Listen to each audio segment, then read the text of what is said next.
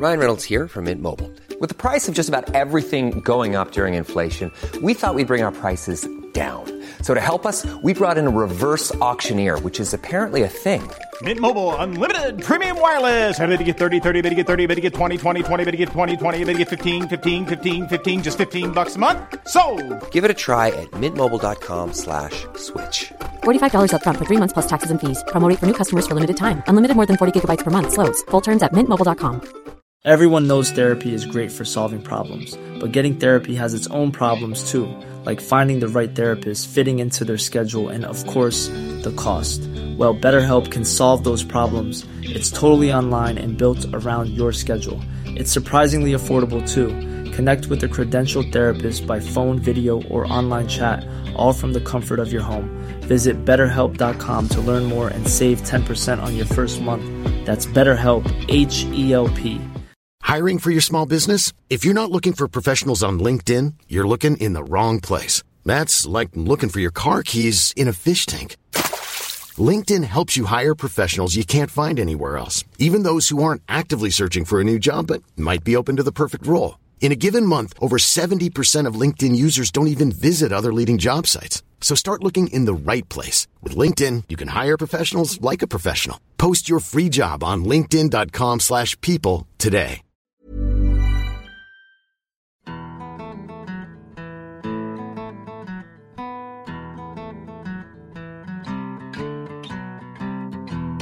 Hello and welcome to Stories of Scotland, a podcast about the wonderful history, heritage and nature of Scotland. Annie, you missed something. We are now an award-winning podcast. Of course, Jenny. Welcome to Stories of Scotland, an award-winning podcast.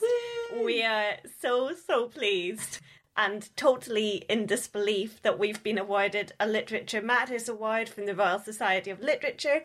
Jenny thinks that we're now royals and she's actually waving a crown. I have not taken it off since you cut my hair terribly in the garden. I think it really makes up for the mismatching lengths. Sorry about that, Jenny. You're not sorry. No. But we're going to be using this Literature Matters Award to create an amazing new series with Stories of Scotland called Radical Mountain Woman. Yes, we are. And if you've enjoyed listening to us, Radical Mountain Women, then we're hoping you're really going to enjoy the stories of Radical Mountain Women times past that we're going to be bringing to you, hopefully soon. And back to this episode, where Jenny and I are going to be continuing our travels around the coasts of Scotland and looking into the history of one of the most magnificent castles in the whole country, Eilean Donan. Yes. And Eilean Donan is the epitome of all castles.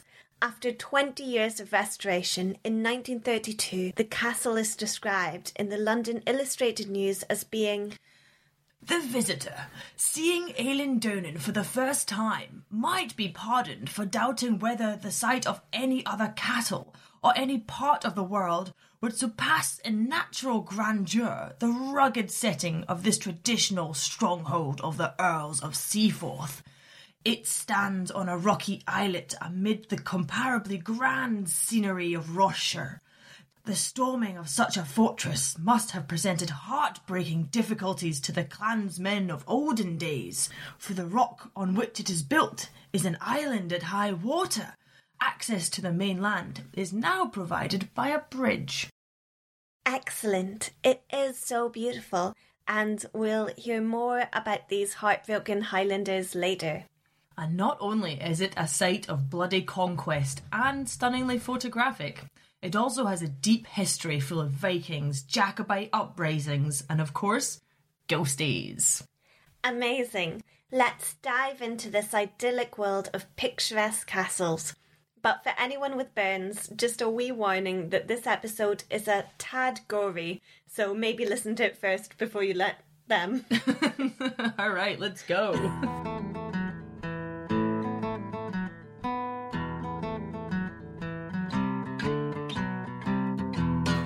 The castle proudly stands on a small island at the meeting point of three lochs, Loch Duich, Loch Long and Loch Alsh. These lochs are surrounded by the stunning mountainous landscape of the northwest of Scotland. These raw mountains, like the lochs surrounding them, are the remnants of the last ice age, which scoured the Scottish landscape to its very bones. Eilean Donan sits in this rugged terrain and makes it even more outstanding. It ties the lochs and the mountains together, protecting them from the Atlantic Ocean, which lies just to the west. And also the islands of the Inner Hebrides, most prominently Skye. In recent years, Skye has become a tourist hotspot in Scotland, with people travelling from all over the world to see the famous fairy pools and the stunning scenery. Skye truly is a wonderful island. If you're into long-distance hiking, then the Skye Trail is a phenomenal way to see it. There are far fewer crowds and you gain a much clearer feel for island life, both present and past. Well, Jenny, maybe not the far past, because then we'd have to be watching out for the hordes of Viking raiders on that hike. Well, yes, I have seen the locals get quite angry at all the tourist traffic, and it really brings out the Viking blood in them. Well, it's this Viking blood that led to the building of the first fortified structure on the small island of St. Donan, which we know as the Gaelic Eilean Donan. While there's evidence of a Pictish settlement dating back from the 6th century, the first defensive fort was built in the early 13th century to defend against Viking attacks. At this time, the Vikings were quite well established in different points of Scotland, because Vikings had been raiding and settling on Scottish islands since the 8th century. And so there were already established Celtic Norse clans on many of the Inner and Outer Hebrides islands. And it was these Viking clans which would try to not only raid the mainland, but also to conquer and capture the land itself. Yes, but Vikings were much more successful and comfortable on islands because they relied heavily on being surrounded by water for protection. Nevertheless, they would set sail into the Atlantic and into the opening of Loch Alsh in order to raid the lands of Kintail. Eilean Donan is in the perfect position to defend the Sea Kingdom's attacks, although we aren't actually sure who built the first castle there. It could have been King Alexander II, or his son, King Alexander III, or Farquhar II, Earl of Ross. Yes, I read this too. It was built as an overband castle, so that's an extra checkpoint to defend from these bloodthirsty Vikings. No, Annie, I'm sorry, that's pretty wrong, actually, because I got really deep into this, and after some very detailed research, I think I've uncovered who it really was. Legend has it that if a newborn baby's first drink of water is from a raven's skull, then it will be bequeathed with supernatural powers. Now, it is said that a clan chieftain of Kintail did just this, giving his son, Seamus, his first drink from the skull of a raven. Now, Seamus grew up pretty normal. Pretty normal? He's just drunk from a raven's skull? Well, normal apart from the fact that he could talk to birds. Okay, that's a bit of a strange quirk. It is. And one day his father and him sat in their great hall, and two ravens above cawed and cawed and cawed. Intrigued, his father asked him what the birds were saying. Seamus replied, "I will not tell you, father, you'll no like it." His father persisted, and finally Seamus relented. "They say that one day you and I will be in this hole, but instead of me serving you, you will be serving me." Now his father panicked at the thought of his own son overthrowing him, and in fear for his chiefdom, he banished his own son. Oh, that's dreadful. But it's surely the father's fault for giving Seamus the water in the first place. What did he expect? A son that would be really good at chess? Well, Seamus was notoriously terrible at chess. However, in his exile, Seamus travelled far and wide, using his skill of bird whispering to become a valiant war hero. For the birds would pass him tactics and secrets from behind enemy lines. Over time, he became mysterious and skilled as a warrior, and even improved his chess game a bit. And one dark and dreich stormy night, he returned to his father's hall, unaware that the strange guest was his own son. The father served a glass of wine as a welcome. Removing his hood, Seamus revealed himself to his father, and thus the prophecy was fulfilled. Ecstatic and overjoyed at the return of his son, he contacted the King of Scotland, who had already heard of the mysterious bird-whispering warrior, and as a reward for his aid in many conquests, he gave him the Isle of Donan, upon which he built Eilean Donan Castle. And that is fact. So I really love this story because it's that kind of self-fulfilling prophecy that we see a lot in Scottish mythology. And then it's also the idea that there's always a kind of high price for magic. The father was going into the supernatural world to give his son powers that he himself didn't understand. And then realizes that his son has an almost uncontrollable power now. Yeah, I guess in a sense it's a sort of be careful what you wish for.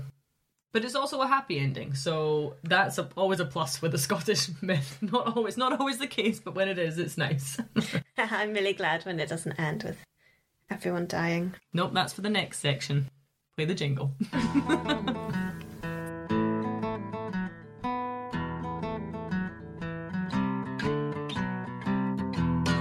So, as we mentioned earlier, Eilean Donan is a site of some quite gruesome and grisly history throughout all of its time. But we're going to start back in 1331. Ah, a good year for whiskey, I heard.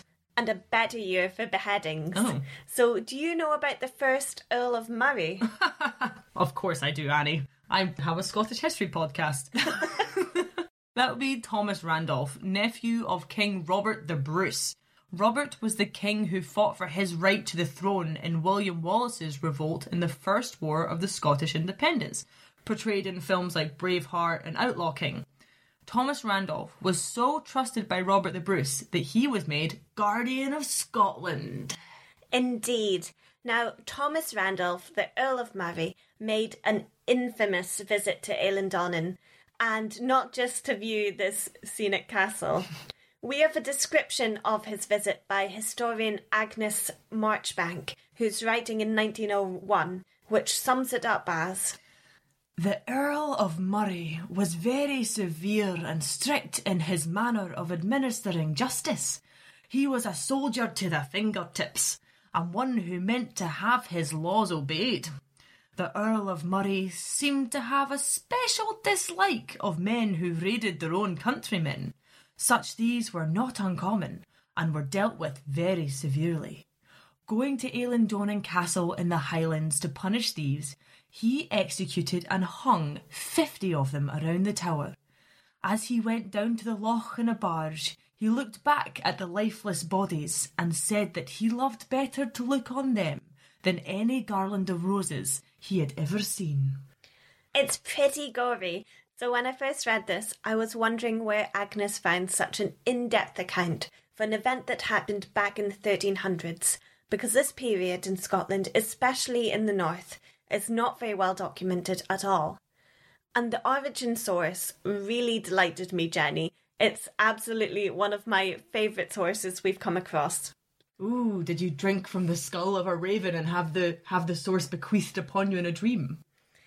Almost.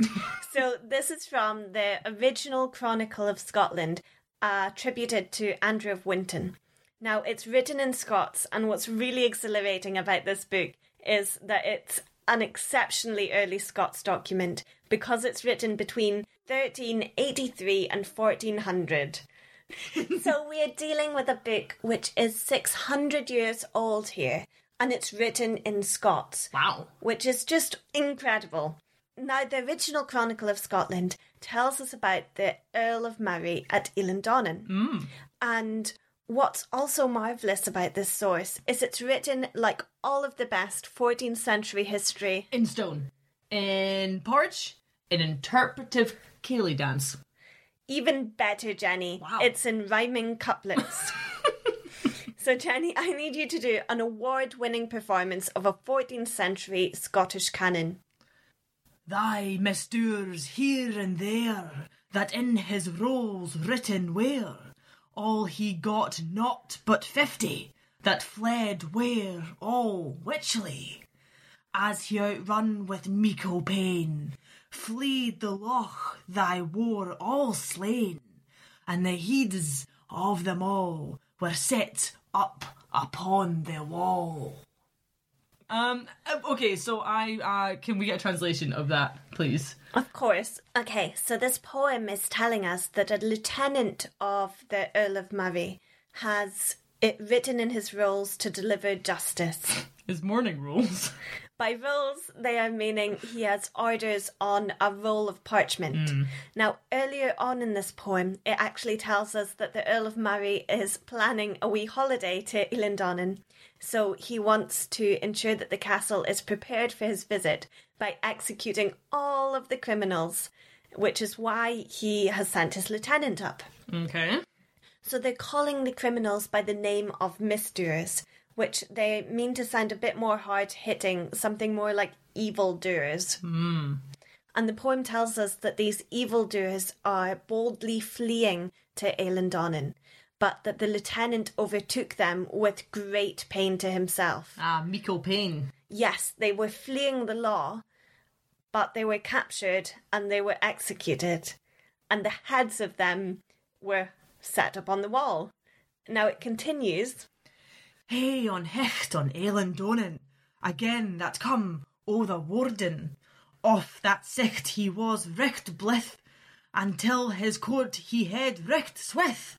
And off the lave that entered where, justice he did evenly there. But him misdrid noch to call. Them the flowers saw well that wall. For where they were nocht than 50, he disgrinned recht ugly. Oh, well done, Jenny. Considering that was written 600 years ago, you did an absolutely sterling job. That was honestly like a 600-year-old tongue twister. So this is telling us that the warden, the Earl of Murray, is looking at these heads flowering the wall of Eilean Donan, and he's feeling happy, joyous. Wow, and it ends with the heads grinning right ugly. Which to me seems a little bit tongue-in-cheek, maybe? Not only did he kill them all, but then he calls them unattractive. Just, wow, the head in them wasn't enough. One last insult to really just put the cherry on top of the 50 heads on stakes.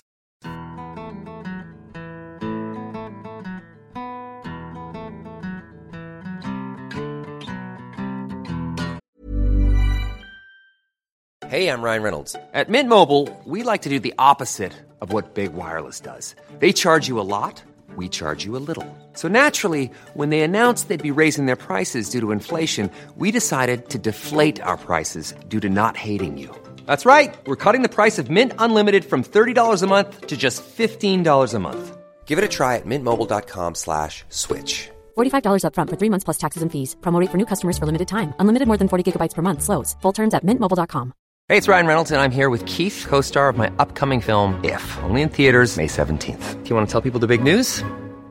All right, I'll do it. Sign up now and you'll get unlimited for $15 a month and 6 months of Paramount Plus Essential Plan on us. mintmobile.com/switch. Upfront payment of $45 equivalent to $15 per month. Unlimited over 40 gigabytes per month. Face lower speeds. Videos at 480p. Active Mint customers by 531.24 get 6 months of Paramount Plus Essential Plan. Auto renews after 6 months. Offer ends May 31st, 2024. Separate Paramount Plus registration required. Terms and conditions apply if rated PG. So Eilean Donan is also famous as a site of conflict during the 1719 Jacobite Rising. Ooh, yes, I read about this too. This is during the War of the Quadruple Alliance, when Spain went against Britain, France, the Holy Roman Empire, and the Dutch Republic. It was quite the party, and if I'm honest, quite one-sided. Yes, and Spain also propped up the exiled James Francis Edward Stuart. He's sometimes nicknamed the Old Pretender, and Spain was supporting his attempt to claim the British throne. So the name Jacobite actually comes from the Latin Jacobus, meaning James, and this is him, this is that James. So the Jacobite risings are meaning to restore James of the House of Stuart, and then later his descendants to the British throne. And the takeover of Eilean Donan is such a brilliant story that kind of ties all this together. So the campaign was carefully planned by 2 Jacobite exiles, the Earl Marshal, also known as the Marquess of Tullibardine, and the Earl of Seaforth, the chief of the Clan Mackenzie. So the 2 earls were meant to sail to the northwest Scottish coast with Spanish troops and then unite with the Jacobite rebels under Rob Roy and consolidate together to claim Inverness. Wow, the whole town of Inverness, that's quite the conquest. Ho ho! Not only was it the thriving metropolis of Inversnecky that they were after, but the plan was that as the Highland Rebellion was distracting London, the Duke of Ormonde would land his Spanish ships on the southern shores of England, encourage Jacobite sympathisers to join their brigade, and then march over to London and claim the capital as well. Inverness was just a sneaky ruse to distract from the giant London goal. It was an eccentric and excellent plan. However, it didn't quite go to plan, did it, Jenny? No, they do not speak Scots in London currently, so it did not. So both Earls docked ships safely in Stornoway, they made it up there, but then they disagreed on who was to actually lead the mission. The classic sort of, I've got the bigger Earl argument. Now, this caused a delay which proved to be quite costly. It meant that intelligence of their whereabouts could be passed on to the British government before they were able to move. Once they decided, they did go and dock at Eilean Donan and meet up with the Scottish Jacobite troops, mostly Mackenzies, who were sworn to Seaforth, Macraes, McKellans, Murrays and McGregors under outlaw hero Rob Roy, and more. They were very well armed, in fact, too well armed, so they decided to store their extra gunpowder at Eilean Donan, with a garrison of about 50 Spanish soldiers. Right, so then they made their way to Inverness, and very quickly, right? Yes, as quick as they could get through the bogs and the mountains of the Highlands.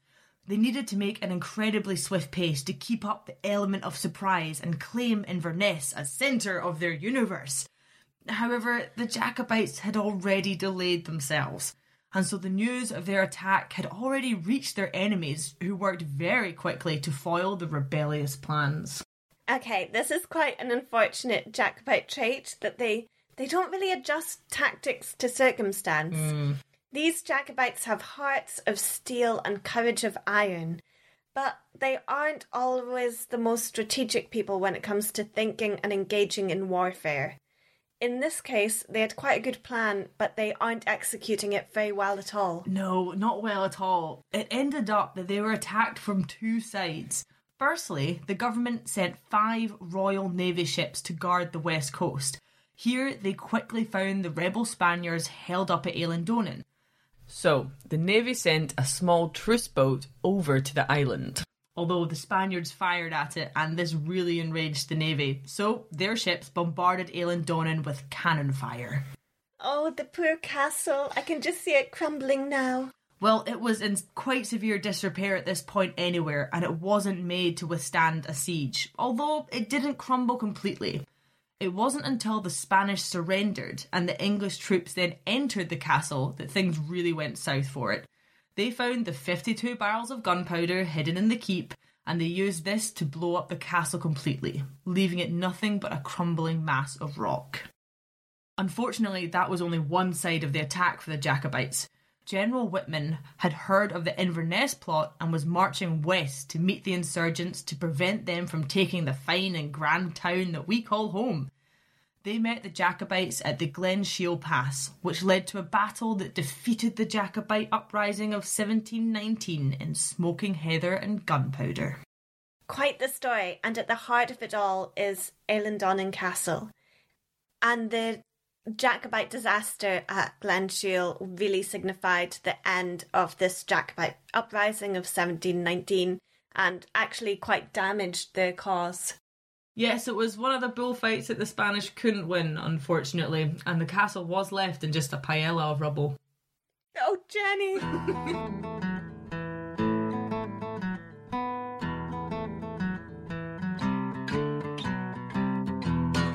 The castle lay in ruins for over 200 years, until Lieutenant Colonel John McCrae Gilstrap, which is a fantastic name, bought the island in the early 1900s in order to rebuild the castle of his forebears, and that he did. The current castle, the one in all the photos and calendars and shortbread tins, this is actually only about 100 years old. Yes, so Lieutenant Colonel McCrae Gilstrap was not too focused on rebuilding the castle as it had once been in real life, but more how people imagined it had been. He was a visionary who really loved his clan and wanted to showcase it with this incredible castle. And along with Farquhar McCrae, they designed the castle to be aesthetically beautiful. So it's perhaps a little bit more Edwardian chic than medieval practical. There's rumours that Farquhar had wildly vivid dreams in which he would see the castle as it had been hundreds of years prior in its kind of medieval glory. And believing that these visions had been sent to him from his McCrae ancestors, he insisted that the castle be built to the exact blueprint of his dream. And, I mean, they did a great job, but unfortunately, after reconstruction, plans for the old castle were actually found. And unfortunately for Farquhar, the new castle is a far cry from the original 7 towers and defensive curtain walls that once stood. But its arched stone footbridge and tall, robust walls, rooftops and towers do seem to sit completely at home among the mountains and lochs of the west coast.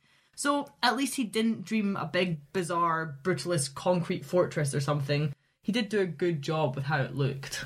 I mean, they don't really have the original plans because it's not like they've got a map of a Pictish fort or anything. Very true. And it took the McCraes over 20 years for the reconstruction to be completed and cost the equivalent of around £10 million in today's money to do it. Now, it was finished in 1932 and it finally opened to the public in 1955. And since its completion, it has become a staple of the Scottish tourism industry. Hundreds of thousands of people visit each year, snapping photos and immersing themselves in the rich and rugged history of the castle, clans and coastal warfare of the past. And maybe even catching a glimpse of one of the many ghosts that walk the passageways and great halls of the castle. Many claim to have seen the ghost of a mysterious woman, known only as Lady Mary, slipping between the walls and down the corridors of one of the towers. And it is said that a Spanish soldier who was decapitated by a cannon blast from the English onslaught spends his remaining time on Earth still searching for his missing head in what is today used as the gift shop. Oh wow, that's unlikely that he'll find it, but also would be an interesting fridge magnet. Yeah, really good fridge magnet, but actually it's in the bargain basket because it's almost past its haunt by date. Oh, that's dreadful, Jenny. It is. Okay, yep.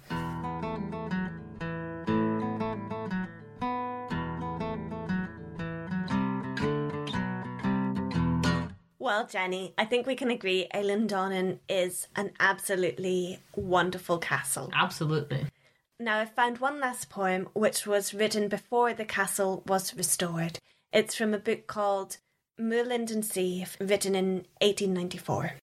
Now the green ivy's tendrils clasp the failing walls with friendly grasp, and harebells bloom and mosses cling round the rude stones and over them fling a veil that dims the earlier time, the bygone rule of force and crime, the good old days when might was law and sword and chain held men in awe. Brilliant, Jenny. Thank you so much. And thank you all for listening to Stories of Scotland from wherever you are in the world. We've really loved making this episode for you all. And if you enjoyed listening to it as much as we enjoyed making it, then please give us a like and a share, and why not a wee review? We really hope you're doing well in these strange times that we've got. Slàinte mhath. Slàinte mhath.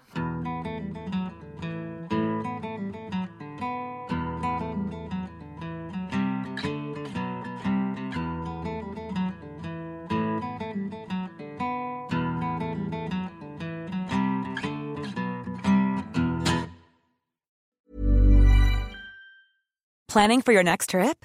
Elevate your travel style with Quince. Quince has all the jet-setting essentials you'll want for your next getaway, like European linen, premium luggage options, buttery soft Italian leather bags, and so much more. And is all priced at 50 to 80% less than similar brands. Plus, Quince only works with factories that use safe and ethical manufacturing practices. Pack your bags with high-quality essentials you'll be wearing for vacations to come with Quince. Go to quince.com/pack for free shipping and 365-day returns.